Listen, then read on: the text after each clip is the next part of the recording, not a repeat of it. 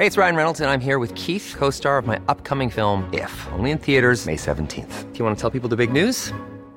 All right, I'll do it. Sign up now and you'll get unlimited for $15 a month and 6 months of Paramount Plus Essential Plan on us. MintMobile.com/switch. Upfront payment of $45 equivalent to $15 per month. Unlimited over 40 gigabytes per month. Face lower speeds. Videos at 480p. Active Mint customers by 531.24 get 6 months of Paramount Plus Essential Plan. Auto renews after 6 months. Offer ends May 31st, 2024. Separate Paramount Plus registration required. Terms and conditions apply if rated PG. Many of us have those stubborn pounds that seem impossible to lose, no matter how good we eat or how hard we work out. My solution is PlushCare. PlushCare is a leading telehealth provider with doctors who are there for you day and night to partner with you in your weight loss journey. They can prescribe FDA-approved weight loss medications like Wegovy and Zepbound for those who qualify. Plus, they accept most insurance plans. To get started, visit plushcare.com/weightloss. That's plushcare.com/weightloss.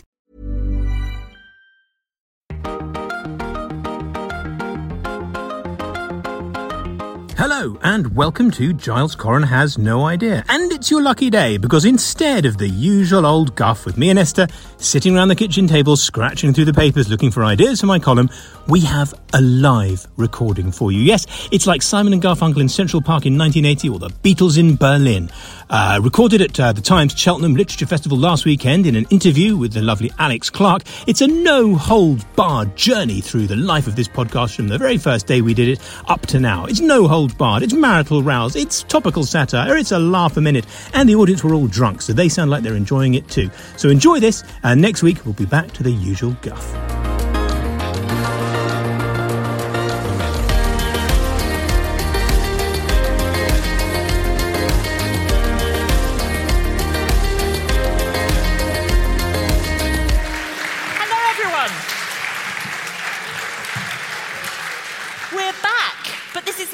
Of course, you have seen Esther Walker and Giles Coren. Very, very, very misleadingly titled event. It's been, you're being quiet for a second. Giles is really drunk.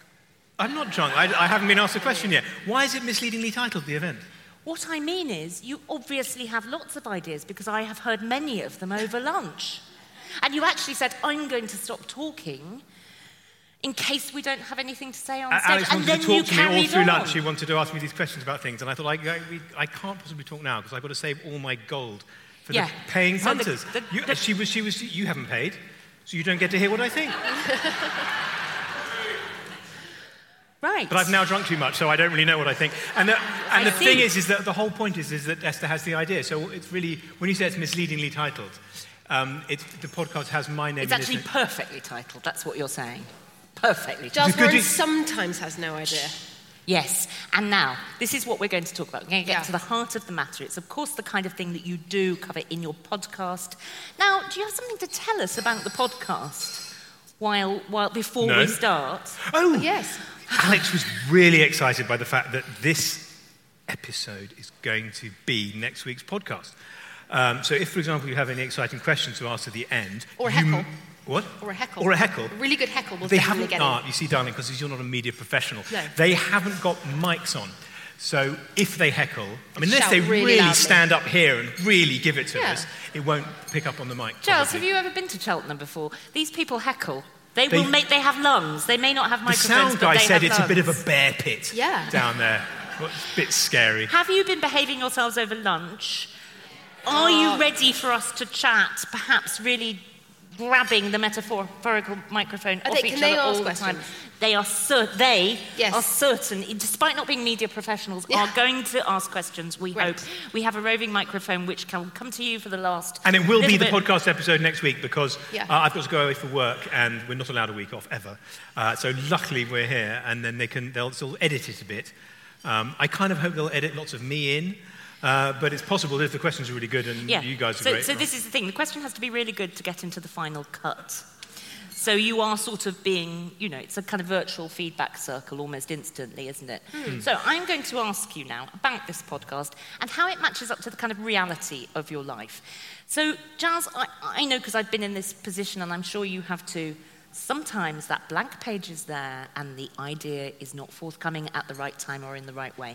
And this is when you turn to your wife.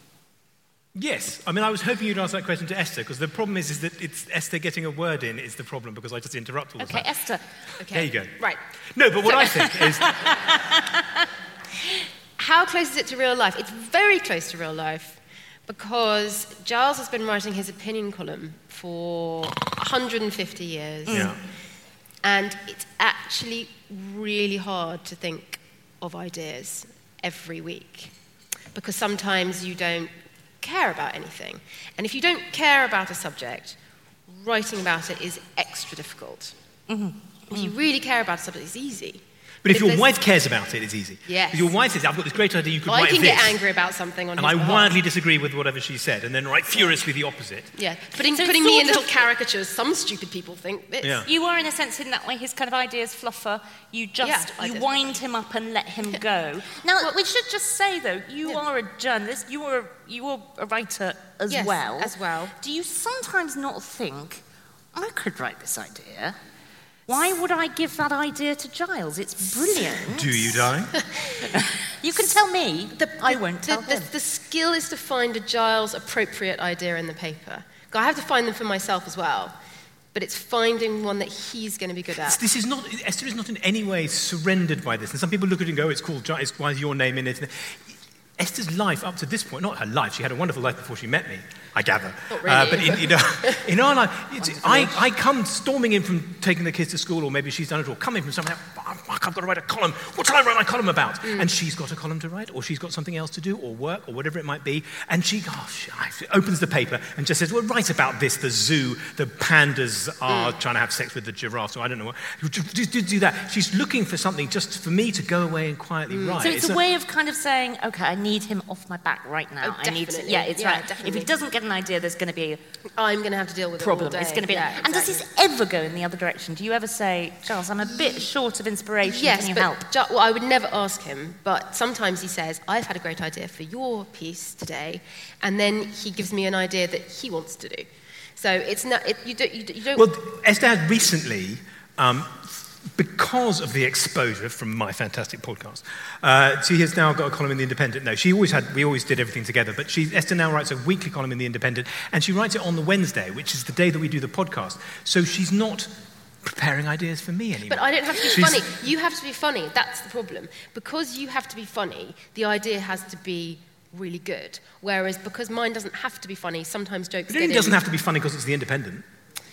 In fact, I think funny might be banned from The Independent, not allowed. But The Independent is free, so the Yes. column doesn't have to be that, I can't. You have to pay to read mine, so it has to... I can't get to the bottom of whether my column goes in the paper, and can you buy This it is in the the level of shop? ambition that my wife, my wonderful, brilliant wife, works out.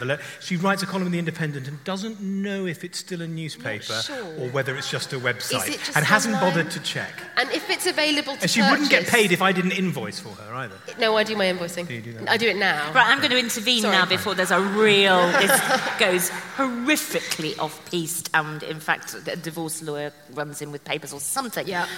Just explain to me how this was when you did meet. You both journalists, obviously, for a long time, and before you met. At what stage of the kind of weekly column, that sort of treadmill of coming up with ideas to write about and riffing them off each other, did this all develop in your life together? Well, Giles used to sort out his column idea with his sister, because his sister also used to write a weekly But column. she's too and- grand now. Well, she's... He doesn't take my phone calls. She's Boop. Oh, it's not always- David Walliams. Cancel. She's always been very grand. But what happened is that she got married. Yeah. And you To got someone married, and even you- grander than and me. you both So now married David journalists. Mitchell gets all her ideas. Yeah. So, Yeah. but you both married journalists. Yeah. So you didn't have to talk to each other about your ideas anymore. And then after that happened, then I started finding your ideas. Not every single week. Sometimes you would come in on Thursday going, I know what I'm going to write about. It's all fine. Well, Esther's it was the column. The podcast was Esther's idea, and Esther is genuinely interested in journalism. Yeah. Rather than just sort of falling into it lazily, sloppily I like just me. really, really, really love newspapers. I just love them, and I love opening them, and I love reading them, and I love the difference between what this editor has decided to put on page, inside page 1 or 3, and what that editor's done, and how they deal with different subjects, what subjects that they think are important. And I literally only care what they pay per word. doesn't care. He literally doesn't I care. don't believe it's really you. weird. He Charles, doesn't love you don't believe you the would have smell of done this. newspapers. No, So I many buy years the if you paper on a didn't care. Saturday to find out what I think about things. I don't read other columnists. It's Giles in the paper today, boom. And then Esther's sort of genuine interest in the production of newspapers and thought there'd be a really good podcast in How Do You Arrive at a Column, which I think other people are interested in newspapers as well. I'm not sure that they are. I'm not sure that other people are interested in how it works, what goes into it. You can't write about this because, what's her name? That nice woman who's very talented. Deborah Ross on Thursday. You can't write it because she's done it. You can't write that because you wrote it 2 weeks ago, and you can't write that because it's going to go somewhere else on the paper. And there's a sort of battle. When you say what you're going to write about, they go, no, Matthew Paris has got that. Janice Turner's got that. Yeah.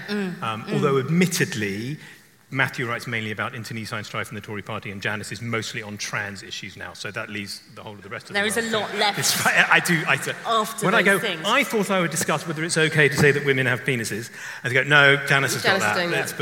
There used to be quite a lot of overlap with you and Janice, actually, and it used to make you quite cross, because she would ring up on Tuesday and say, I'm doing this. But now it's Deborah Ross, who is brilliant and funny and wonderful. Yeah, she's and a little bit of a on threat. Thursday, just when I've had my idea. I think I'm going to do it. It's going to be so annoying. Deborah's You done don't it. need another piranha in the tank, do you? Ever. No. This is the problem. But she's a very small piranha, and she's actually quite nice, so it's okay. Nonetheless, Yeah. she has been. Now, tell me so there comes the point of getting the idea, and we will absolutely shortly get onto the podcast. However, in print terms, what is the point where you have to send the things off, and do they come back and say, no, not necessarily someone's got this idea, they're already doing it, tanks off the lawn, but no, we want you to go a different way. No, you're not doing that, it sounds boring. Does that ever happen? I don't think so. To me. All the people that said that are now dead. Say that again. No. No. Not really anymore. Okay. I sent this email in 2008. I know. Yeah, and so nobody talks to me really, and they just let him do. Right. Not really. It's only if it's a clash with something else. Yes. That's the only thing really. Your previous editor was a bit more eagle-eyed than your current one about, for example, we're not obsessed with Deborah Ross, but about what Deborah Ross had written on Thursday. The editor of the paper, very occasionally it turns out that they're their friends. So there was an editor who was a friend of Richard Branson, and they go, oh no, the editor's a friend of it, you can't do that. And the current editor turned out, who knew, to be friends with Peter Gabriel. So I remember that. I wrote a whole column about WOMAD and music festivals and what a load of shit, and I sent it off, it was brilliant, and he came back, no, you can't. I went, what? This is never, no, what? And then very quietly, the editor, what has Peter Gabriel got to... Peter Gabriel runs WOMAD. So I had this brilliant column about how shit WOMAD was. Yeah. I think I just crossed it out and wrote Glastonbury and sent it back. Yeah. Because you can't... The one thing you could do, however much of a reputation you have for just tyranny like I have, people don't want to mess with me because I've sent all these terrible emails or whatever. When the editor says, no, that's my mate. Giles, I need to ask you really about your public persona, because you do spend a lot of your life pissing people off. You know it. It contributes to what you're paid by the word in some cases, and I know not all, and I know that's not the only thing you're paid for, and I wonder how that feels. I used to think it was very funny, but it gets... I don't really like being... I don't know. I think being a wind-up merchant is very particular, and whether Giles means it or not, he does just sort of wind people up, and I really don't. I don't like winding people up, and I don't like dealing with the fallout of winding people up very much either.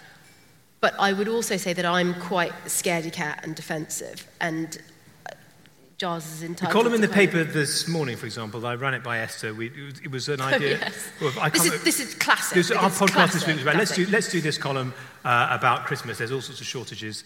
What are we... I mean, obviously you all know, because you've also read my column this morning to do your homework. Your alternative Christmas. My alternative Christmas. So everything's a shortage. We can't get chickens, let's eat... we can't get turkeys, let's eat badgers, whatever. We can't get a Christmas tree, so let's decorate the Christmas rake. We can't get lametta, so let's just spool out the tape from an old cassette and hang it. And it has this paragraph in it about Nigella. And Nigella and I have been... I was friends with her husband 30 years ago, her husband, John Diamond. And then after John, we were still sort of friends up to a point, and we were quite friendly, and we moved in food circles. And I wrote a piece, 5-6 years ago, that was not, it just mentioned Nigella. It wasn't mean, but I think Nigella decided that I was I shouldn't have written that piece. And when she used to go, hello, darling, she stopped doing that, which is a bit sad because she's a wonderful and amazing and I'd love to be her friend. But then I find myself mentioning Nigella all the time in pieces now. Look what I've written now. And Esther goes, just leave it alone. And then I was writing my column for today, and we'd done it in the podcast, and I decided to say, who cares if you can't go to Turkey, because the celebrity chefs are always telling us to ring the changes. And I've always written these pieces saying, well, we don't need to ring the changes because we only roast turkey once a bloody year, so it doesn't need to be different. Because how many meals have you only eaten, in my case, 53 times in your life, or whatever, 52 times in your life? And I just wrote, well, Nigeria always does a badger boiled in cherry for 24 hours and finished in an arga the size of Gloucestershire. And it wasn't meant to be hot, but it's just referencing that Coca-Cola ham she does. And then Hugh Verney-Whittingstall swears by his grandfather's recipe for fricasseed orphan, which he hunts on horseback through the slums of Totnes on Christmas Eve. They didn't like it. They did. They laughed at the Nigella thing. No, they went, ooh. They did. I left it in. Esther went, I like the column, it's fine, but you must take out the Nigella stuff. Did you leave it in? So I made the Nigella stuff longer and put it in bold. Yes. Did you? Yes. Did you leave it in? Have you not read my column this morning? Not this morning.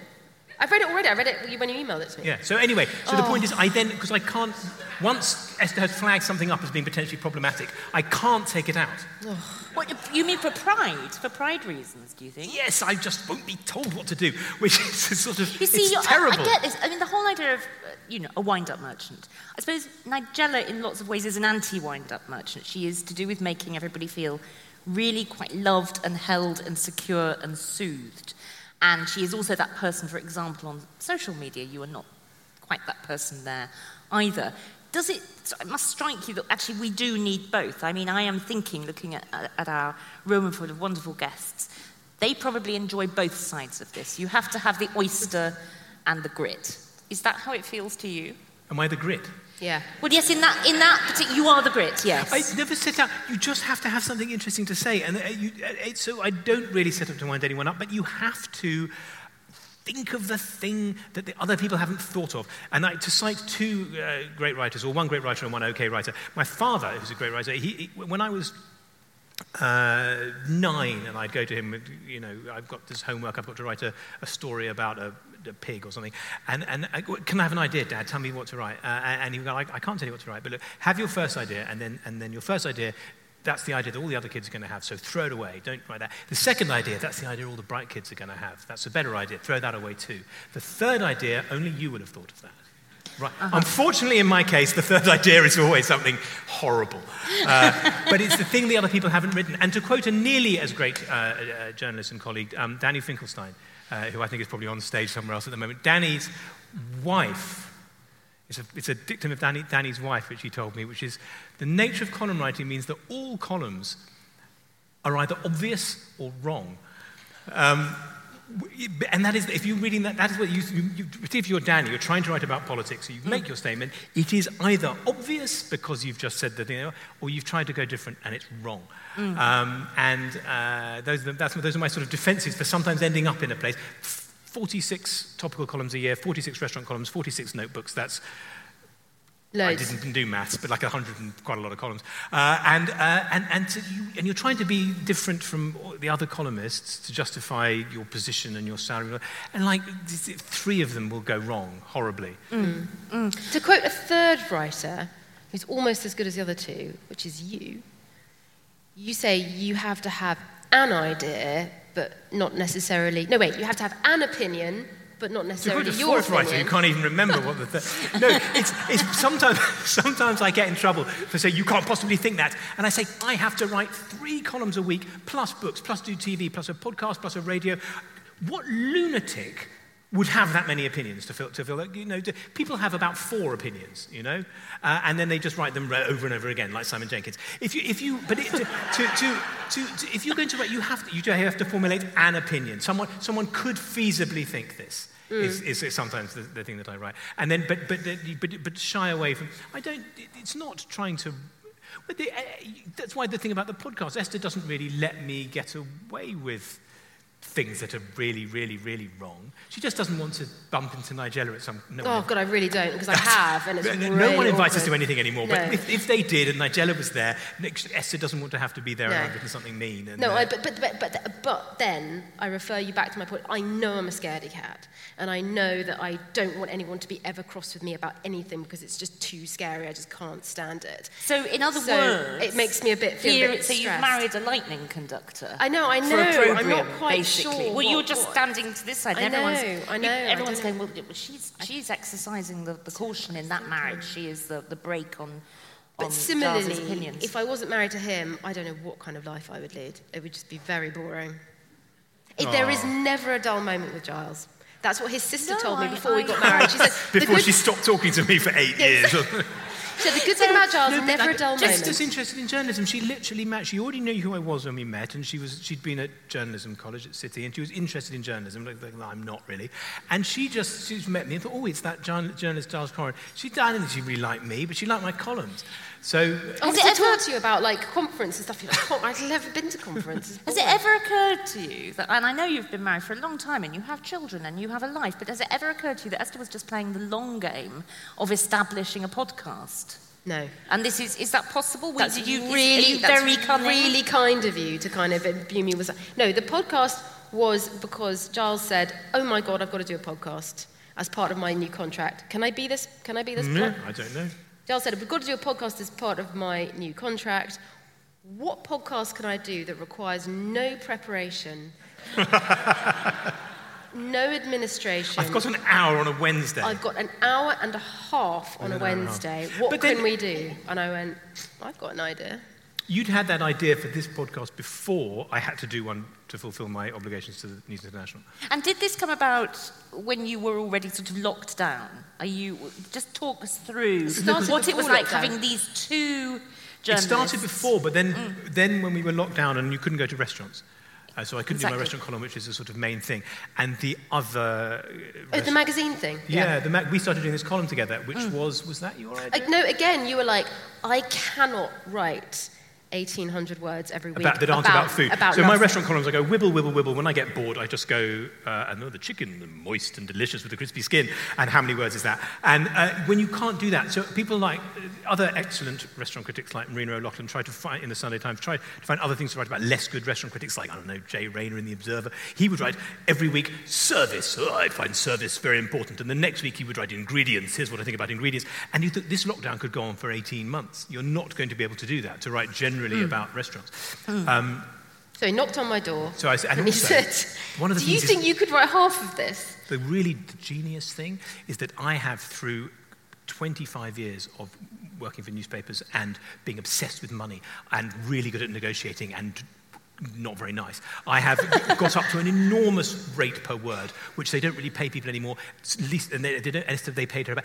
I was able to by getting Esther to share the column with me, I got her up to my word rate, reduced the amount of time that I had to work, and, Unfortunately, I was a kept man for the whole of lockdown. My word rate doesn't extend to anything else I write at the Times. They put me back on, like... Yeah, but to get you in there. Anyway, and it just meant that, and people really, really liked it. And also, because my persona is all kind of know-it-all and smart-arsey, to be, one of the things they like about the podcast is Esther owning me, I think the young people say, just having, and in the columns at the same time, I would write my pompous attempt at wit, and then Esther would just fuck me in the next But this column. is the thing, And everyone sort of loved it. You can't have a column of the kind of column that you're talking about without having a persona, whatever it is. And sometimes that persona can shift a bit, it can have different opinions, but there has to be a persona. But Giles is not a persona to you. He's your husband and he's the kids' dad. Yeah. And he's just a perfectly ordinary person. No, he's not. I actually suspect that the most radical thing we could discover about Giles was that he gets up at 5 a.m. to knit little hats for neonatal baby units and You does made that food sound like it runs. was true. Well, I wonder if it is, Giles, is it? It's not far from the truth. What did you say? I See, didn't I hear. think what Just I'm trying to tell me. say is that you are probably the I guess up at most 5 in the morning you're a to- very good person underneath it. And this is all act. Well, Alex was saying that it would be surprising to find that I wake up at 5 in the morning to knit hats for babies on neonatal units, and I don't quite do that. But I do get up at 5 o'clock and go down to stroke my cat Iris, who gets lonely in the night, and feed Mo Tenzing and see if he's come in. I mean, Giles is really nice. Yeah. Giles is really nice, but Giles is just very sensitive. He's just very, very. It's all just on the surface. It's all on the surface. You know, you and I have built up over the years sort of armor that defends us against people who hurt our feelings or maybe don't treat us very well. And we go home and we say, well, maybe they were having a bad day and I should just, toughen up. Giles doesn't really have any of that. So it's almost like he's a snail just with like the shell off, or a turtle that's lost its thing. And sometimes when he is overreacting to things, I have to remind myself of that. But no, your persona is a bit like, it is just all Giles. When you kind of dig down, it's just like more Giles in there. It's like it just goes on.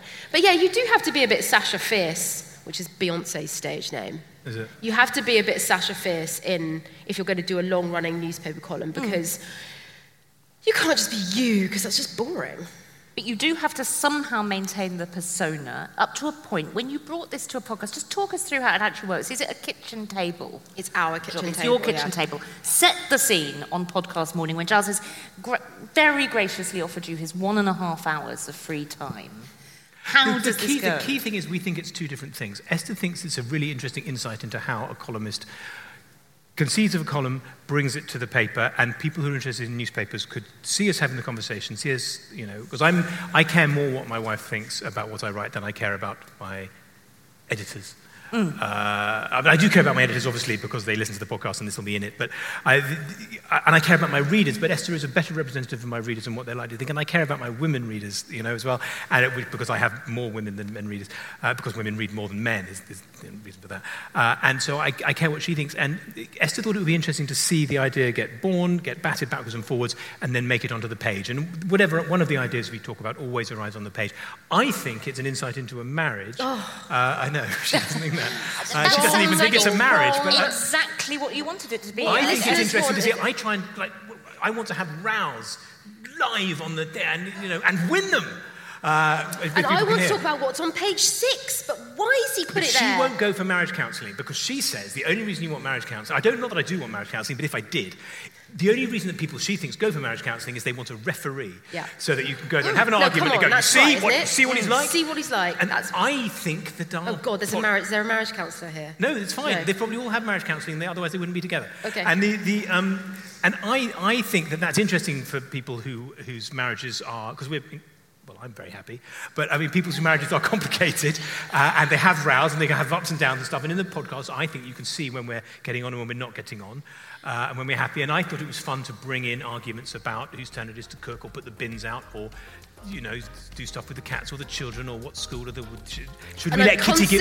I'm constantly trying to drag you back round. And I'll go, but you let Kitty give up the piano. What kind of a young girl doesn't get to grade 3? And she will go, but did you see what Putin's done?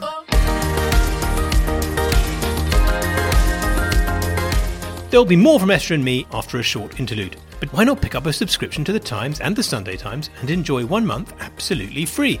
Just search thetimes.co.uk/Giles Coren Has No Idea. I've been promised that this will take you to an amazing offer, rather than just a website created by Ben randomly containing all my broadcasting mistakes. Although I'm sure that exists somewhere, it's just going to be up to you to find it.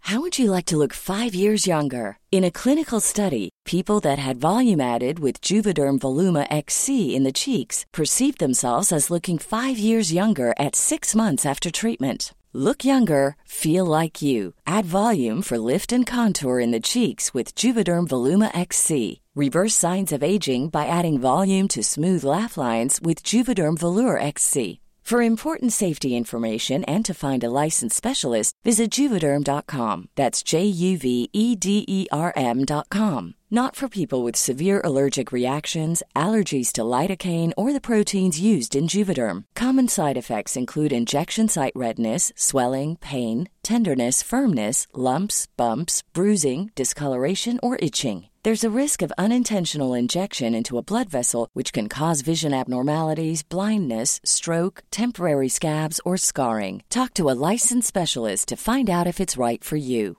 When you're ready to pop the question, the last thing you want to do is second-guess the ring. At BlueNile.com, you can design a one-of-a-kind ring with the ease and convenience of shopping online. Choose your diamond and setting. When you find the one, you'll get it delivered right to your door. Go to BlueNile.com and use promo code LISTEN to get $50 off your purchase of $500 or more. That's code LISTEN at BlueNile.com for $50 off your purchase.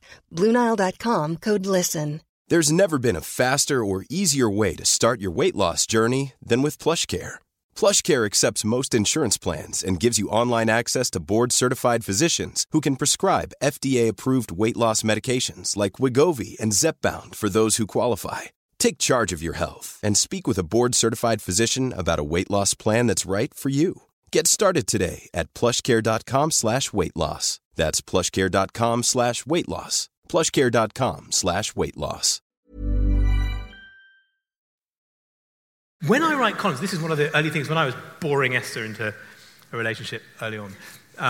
One of the other dictums that I have, dictar, the second rule of journalism. Yes, exactly. Third rule of journalism. I've always, since I used to write a feature a day for the Times in the 90s, I would reckon out of 4, and I've never really discussed it with other journalists, but I feel my rate, out of 4, you write 1 cracker, 2 that are okay, you get away with 1 that's rubbish. Yeah. Out of every 4, and there's no better feeling. Like I personally feel I've done 2 crackers in a row the last 2 Saturdays. Last Saturday I did sort of spoof war poetry as if the soldiers had gone to the petrol crisis, so into the Valley of Death kind of stuff. And then this week, I thought I'd filed a bit of a dodgy one for today about the alternative Christmas, but then below the line they will love it. No, but I loved it. So I've had 2 good ones in a row. That means they can have 2 shit ones and 4 that are only okay, which will get me through to Christmas, basically. This is the interesting thing, isn't it? I think we all feel that whatever we do, we all think some things are better than other things, but the other people don't always agree which ones are which. And no, this is, I love it. How about second-guessing readers? It's sometimes they difficult. all agree when you've done a terrible one. No, they don't. Yes, they do. They don't. That one, no, I won't bring that up. Which one is like they No, all I think you have started. It was my idea, though. It was the one with when all the Winnie the Pooh toys came back from the New York Public Library to England, and I gave you that idea, and you made such I don't even remember a writing mess of it. Did they not like it? They really didn't like it, no. No, I love it when they go, this is marvellous, it's lovely to have a laugh at a time like this. Where does he get his ideas? And then drivel. Drivel. There's always someone, drivel. Do you get paid to write this? Does he actually get, the phrase is, do they actually pay him for this drivel? And I go, I'm here, and yes. And then my dad thing.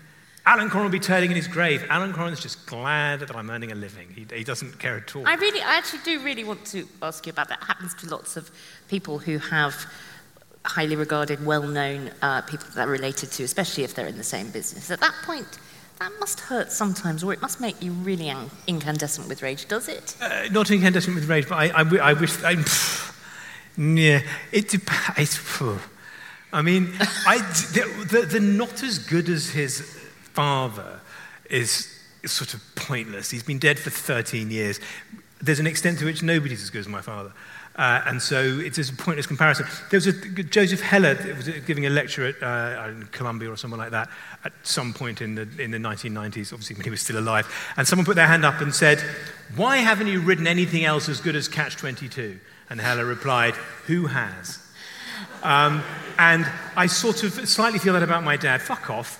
You know, on a good day, I'm as good as A.A. Gill, and on one of his bad days, you know, I can just about hold my head up. Every time there's the funniest writer in Britain columnist thing, I come second to Craig Brown, and that's fine. You know, it says someone's got to fill. He can't write all the columns. You know, and I think I'm funnier than that Tim Dowling in The Guardian, I say. Oh, mind what you say about Tim Dowling. I love Tim Dowling, he's great, but sometimes I'm as good. But so when they throw the dad, that's a shame. And when they don't like the columns, they say this thing about Alan Coren will be turning in his grave. And he could no, Alan Coren loved me and was really proud that I did it, and he's really supportive of the fact that I do it, and it wouldn't make him happy that you think it's bad. I'm about to mount a defence of Tim Dowling, my colleague at The Guardian, which is to say that he wrote a column earlier this year in which he described the rare but extremely unpleasant effects of eating poisonous courgettes. Ooh. At a point where, as many of us were in lockdown, I was growing courgettes, and I feel he's possibly saved my life. Wait, what do you do to make them poisonous? some of them go toxic. Oh my God. And you have to lick them. It's very rare. And if they're bitter, don't eat them. Otherwise you'll get really sick. I'm going to go home and So you take... see, he's writing different sorts of columns It from is me. very different, but can you say you have saved people from a poisonous courgette? You cannot. You've saved some people from some poisonous restaurants. Yes. Very good point. Esther, you see, this is what... So, And also, Public by the way, service? Tim Dowling is great. But I often tell myself, when I'm writing things that are a bit inconsequential and they're just about what's happening in my family, I think, look, it's Tim, because Tim Dowling took over from John Ronson. John Ronson. Mm-hmm. John Ronson was a little bit untouchable. John Ronson was a great genius. I still think Tim Dowling's great, is the thing. I love Tim Dowling. Yeah, certainly. Can you tell him I say hi? And that yeah, I'm a big fan? I totally Okay, will. great. This does go rather to a point that we're just going to have to sort of get it out there, is that possibly people who work outside journalism imagine that there is a sort of pub where, or actually rather a nice club perhaps, where you are bumping into John Ronson, who's bumping into... I wish. Ronson doesn't go out. He sits at home just sort of staring at the wall. But, Yeah. Janice Turner is over there, Simon Heffer is over there. It does look like an absolutely unassailable club, and a very privileged club as well. I wonder how you feel about that, because there does seem to me to be a kind of spotlight on that just now. No. It's a bit. The best when Adrian was alive. I mean, I sometimes thought that Esther had only... I first of all thought she'd married me because I was a well-known journalist. Then I realised she'd married me because she wanted to meet A.A. Gill. No, I didn't. No, I didn't. That was your other girlfriend. Oh, was it? That was the girlfriend before me who really liked... I didn't really know Adrian Gill. I mean, I sort of knew we him. used to sometimes have lunch with Adrian and Nicola, and, Adrian was a sort of huge hero figure before I'd... Not to me, he wasn't. No, but it really... Well, it was exciting going out for lunch with him, wasn't it? It was... Yeah, You thought he was the best storyteller you'd ever met. And he the best did. He was very good at telling You thought he was stories. funnier than me? No, I didn't. Did you not? No, I've never said that. Oh, okay. No, he wasn't. No, Adrian was very scary and unpredictable. We see Clarkson. Clarkson often says, why do you laugh? Because he's so weird and funny. I mean, Yeah, just Clarkson. they used to. Clarkson always says, there used to be a columnist dinner with him and Keith Waterhouse, and then he names people like sort of Rod Little and stuff, and he thought, we must start it all again, and then you realise we can't all really be in a room together. No, my God. What, you mean in case something happened? No, you don't care what anybody else thinks. There's too many egos. Who does the talking? It's Yes, a nightmare. I do. I'm beginning to sort of intuit that would be a problem. Take me back to the podcast room, please, where you are laying things out on your kitchen table. You are preparing to talk about crisps. Why do you talk about crisps? Crisps. Is this Desert Island Crisps? Yes. That's for his radio show. So that's for radio show. that's Oh, not the God. podcast. No, No, that's it's right. fine. Don't worry. No, And I don't do it confusing. anymore. It's really confusing. No, So don't. we arrive with our notes, slightly competitively, our kind of notes for what we're going to do in our podcast, and we don't let each other see.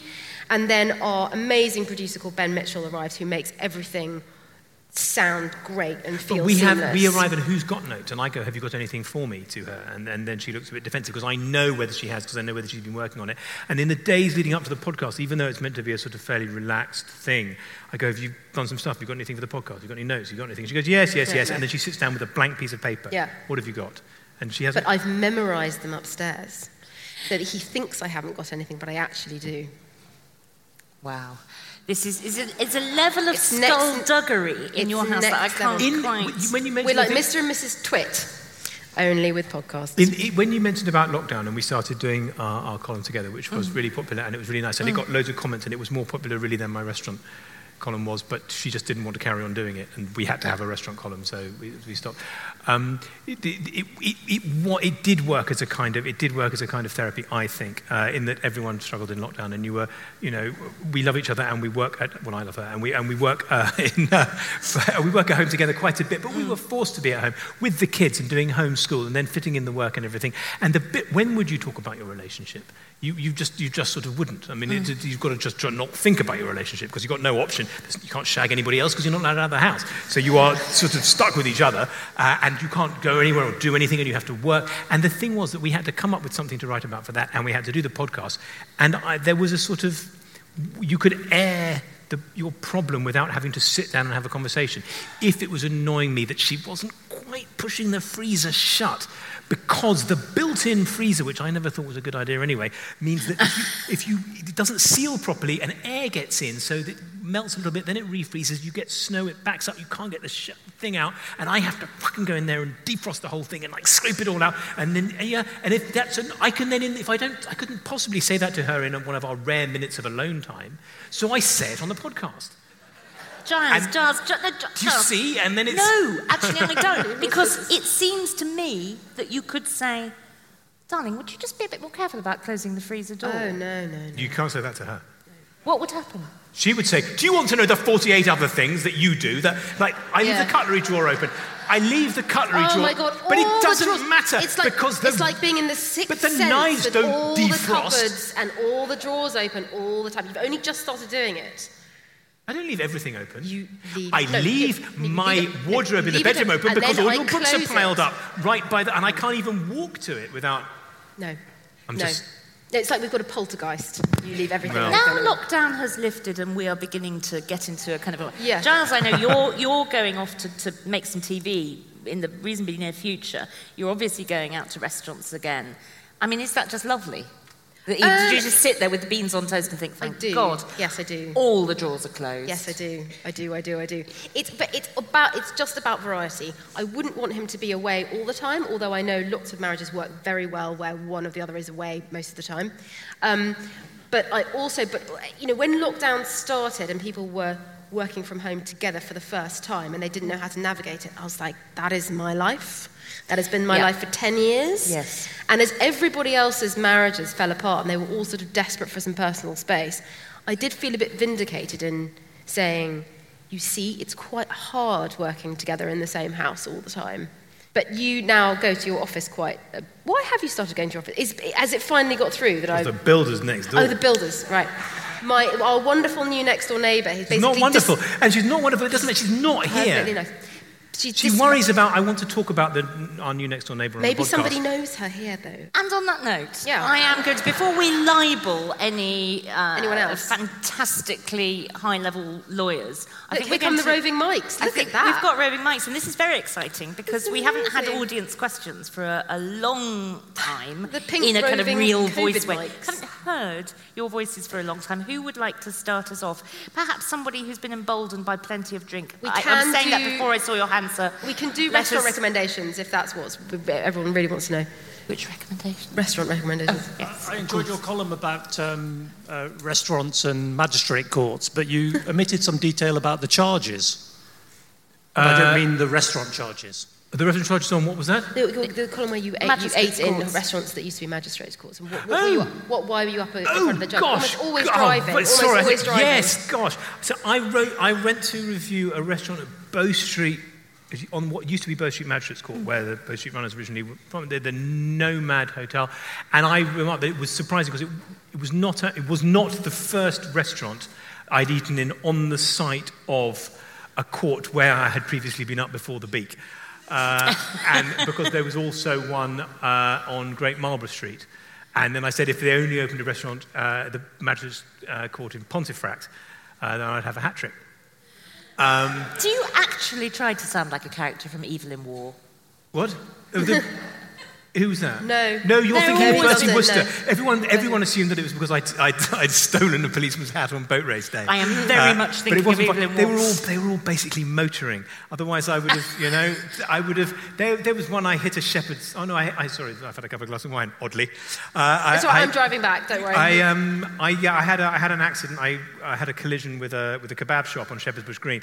I actually think it was his fault.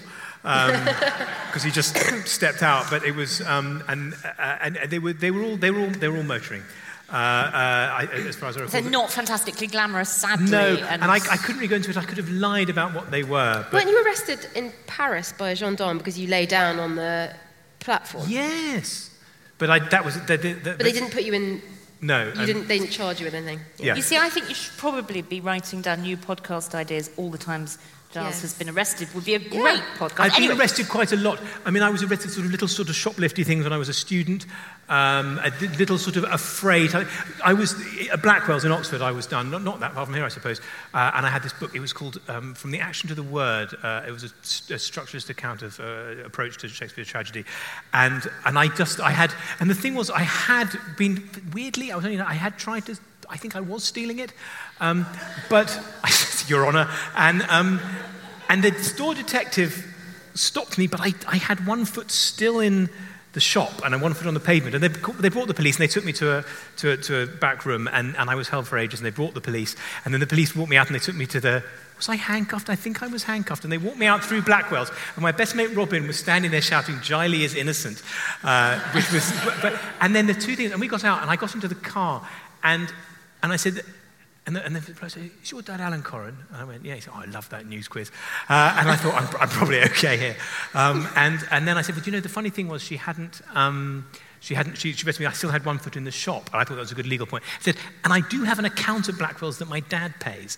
And it was all true. And then I had this fascinating conversation with the police about why had I tried to steal a book from a shop where I have an account, which is paid at the end of the year by my dad. And I still can't answer that, but I think in there somewhere is just the riddle and the answer to everything about you, isn't it? I suppose so. I have been waved at, and I'm not. Thank you so much. You're welcome. Thank you for the question. I'm not ignoring you, I promise, John, because you've been so wonderful, as have all the staff here, and made everything run so swimmingly. But we are out of time. I'm going to let one more really quick, and I'm in quick answer. Quick question, quick answer. Who would like to ask it? And there is a lady at the back there. Thank you very much. Hi, Giles. I asked this question we saw Monica Galetti last night. I'm a big fan of amazing hotels. Which has been your most favourite hotel you visited on the programme, and why? Well, welcome back. I'm sorry you've seen me again. I was chatting to Monica. I'm so sorry. There are other chairs available, and you might get to see some. Did you interview Monica as well? I did. Oh, did you? Yes. How was she? I did. She was. Do you know what? Briefly, she was amazing because she had finished service at 1 o'clock in the morning in Merit. So she was just fantastic. But she did talk about how hard she'd been working in the restaurant. Yes. No, well, she does. Yes. No, it's fine. I love Monica, and I'm going to see her in Abu Dhabi on Wednesday. I've got to go on Monday, and then she'll fly out there. We're best mates. I would say the only one that I've taken Esther to. Back of all of them, I took the family to Giraffe Manor in Nairobi, and then to Samburu, to their Sisab, their lodge in Africa, and because they were really lovely people. And a lot of the hotels are all marvellous and amazing. The Brando? The Brando is amazing, but I wouldn't. But the Brando, it took 48 hours to get there, and you have to fly via LA. It's probably, if you go cattle class, it's 5,000 quid, which I couldn't possibly do, so I don't know.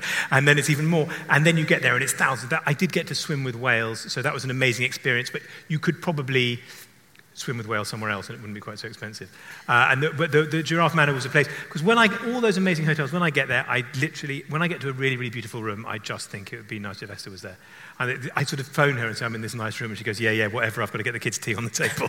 But it would be so romantic, darling. It's so, yeah, honestly, I've got to get them to school. All of them, the thing is, although they're lovely places to be if you're working, they don't mean much without my wife and family there. So See, I knew it was nice. I knew it. I knew you were nice. I knew it. And it's not all, unless you've got to leave this room and immediately say, "Come on, Esther, where are the notes for the next thing?" I knew it. You were right. I'm really nice, and we're married. So yes, she is. Really. Yeah, that's right. Thank you so much for coming to talk to us. Thank you to everybody at the Daffodil. Great lunch, delicious. And wasn't it a good lunch? So good. The fish, it was nice. Yeah, the fish was amazing. Crispy, brownie was amazing. Very fresh. When delicious. can we hear ourselves on the podcast? Next Friday. So today is Saturday. So the next Friday that we get to, it should be there. Esther, thank you. I mean, I have to say, if I had a question of substance that I wanted a real, dependable answer, I think I'd probably ask you, even though Giles. I'm sorry, I would. I just would. Thank you very much. Thank you to Cheltenham, and see you at the next event. Thank you so much, everyone. Thank you, Giles, Coren, and Esther Walker. Thank you very much.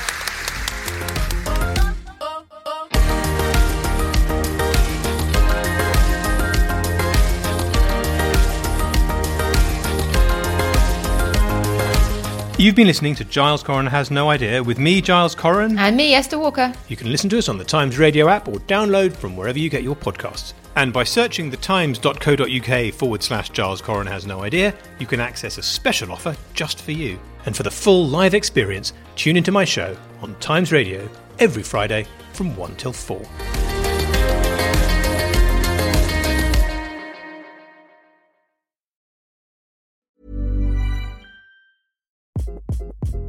Hi, this is Craig Robinson from Ways to Win, and support for this podcast comes from Invesco QQQ, the official ETF of the NCAA. The future isn't scary. Not realizing its potential, however, could be. Just like on the recruiting trail, I've seen potential come in many forms as a coach. Learn more at Invesco.com/QQQ. Let's rethink possibility. Invesco Distributors, Inc. Even on a budget, quality is non-negotiable. That's why Quince is the place to score high-end essentials at 50 to 80% less than similar brands. Get your hands on buttery soft cashmere sweaters from just $60, Italian leather jackets, and so much more.